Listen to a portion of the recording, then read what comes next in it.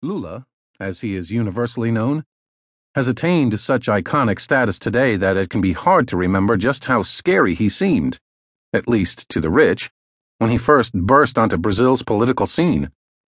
A proud child of the country's destitute Northeast, Lula had been born the seventh of 8 children in the hard-scrabble state of Pernambuco. His family was so hard up that the future president was forced to drop out of school after the 2nd grade in order to make money shining shoes. At 10, he taught himself to read. At 14, Lula somehow worked his way into a factory, where he eventually lost his left pinky finger to a machine press. Then he got involved in Brazil's powerful labor movement and discovered his calling.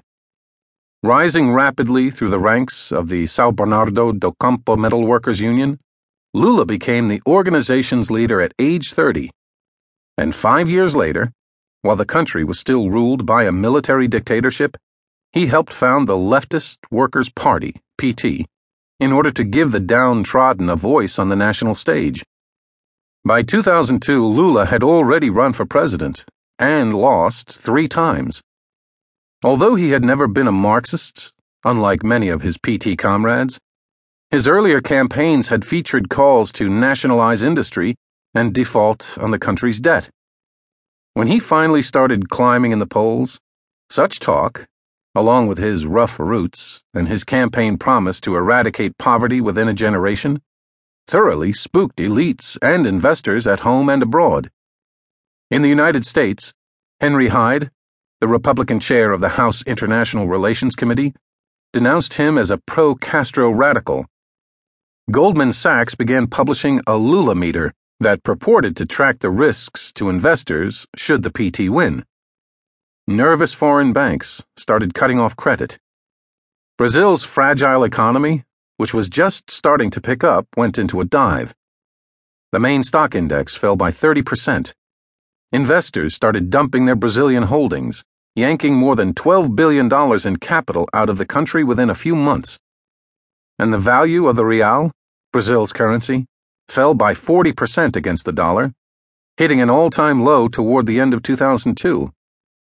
Yet enough Brazilians were sick of the country's feudal social structure and the pain caused by Cardoso's necessary but unpopular structural reforms and austerity measures that Lula won anyway.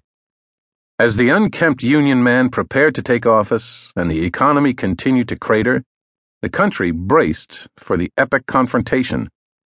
But the cataclysm never arrived. Although Lula did enter office plotting a revolution, it was nothing like the one his conservative critics feared. His earlier defeats and the vicious reaction to his eventual victory hadn't weakened Lula's commitment to social change, but they had made him rethink how to produce that change. Between 1993 and 2001, he and José Graziano, an American-born agronomist who was one of Lula's closest advisors, had gone on extensive listening tours throughout the country. And the politician who emerged was far more moderate, conciliatory, and politically canny than his earlier incarnation.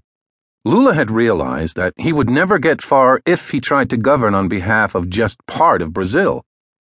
He needed to ensure that his revolution would benefit everyone. And so the rabble-rouser metamorphosed into the great conciliator. Lula banished all talk of debt defaults and wealth redistribution from his lexicon, recasting himself as what the Rio-based journalist Mac Margolis has called the CEO whisperer, amigo to the middle class, and champion of a rules-based market democracy. The move caused grumbling within the PT, but Lula held firm.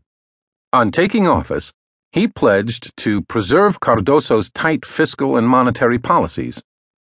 Shortly after his inauguration in January 2003, he picked Henrique Meirelles, a well-regarded financial executive and Cardoso ally, to run Brazil's central bank, and Antonio Palocci, another sober centrist, as finance minister. And then he started hacking away at Brazil's bloated national budget, cutting spending by about $4 billion in his first year, and imposing an even stricter budget surplus target than the International Monetary Fund recommended.